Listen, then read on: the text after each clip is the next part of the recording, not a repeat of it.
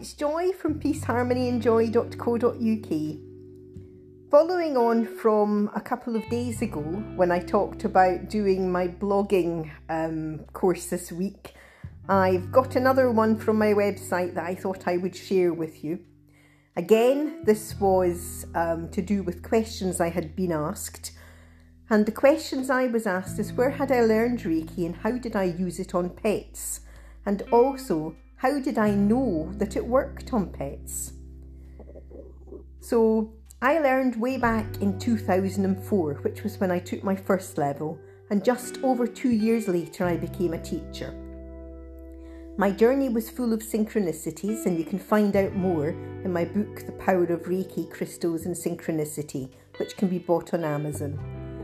I used the same teacher for all of my levels as I gelled with him, unlike the one I was originally going to learn with. Now, animals will either accept Reiki or they'll walk away. The interesting thing is some may allow hands off, or if the person has been trained to level 2, the animal can be a distance away and still receive Reiki.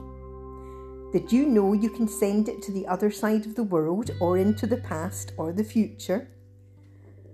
When I tried to give my previous dog Reiki, she would not accept it until after I had done my teacher training. In fact, the day I came home after my training, she cuddled up and the energy flowed. And one day we were sitting on the settee and her legs started shaking and she couldn't sit down.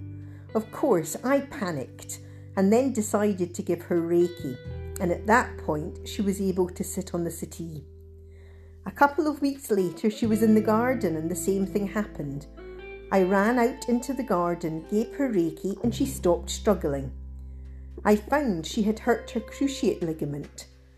So when I got my new pups, I decided from day one I was going to give them Reiki. So I gave them Reiki in very small doses, and as soon as they moved, I stopped giving it to them. The interesting thing was they would not allow me to send Reiki by distance because obviously it was so much stronger and they were not used to the energy at this stage. Now, thankfully, I can send Reiki when they're in the same room. And in fact, Merlin, my male dog, joins in with meditations. As soon as I tell people to take a deep breath, all I see is Merlin taking a very deep breath. It's brilliant. So now my dogs love Reiki, and they've even been attuned to it. Thank you.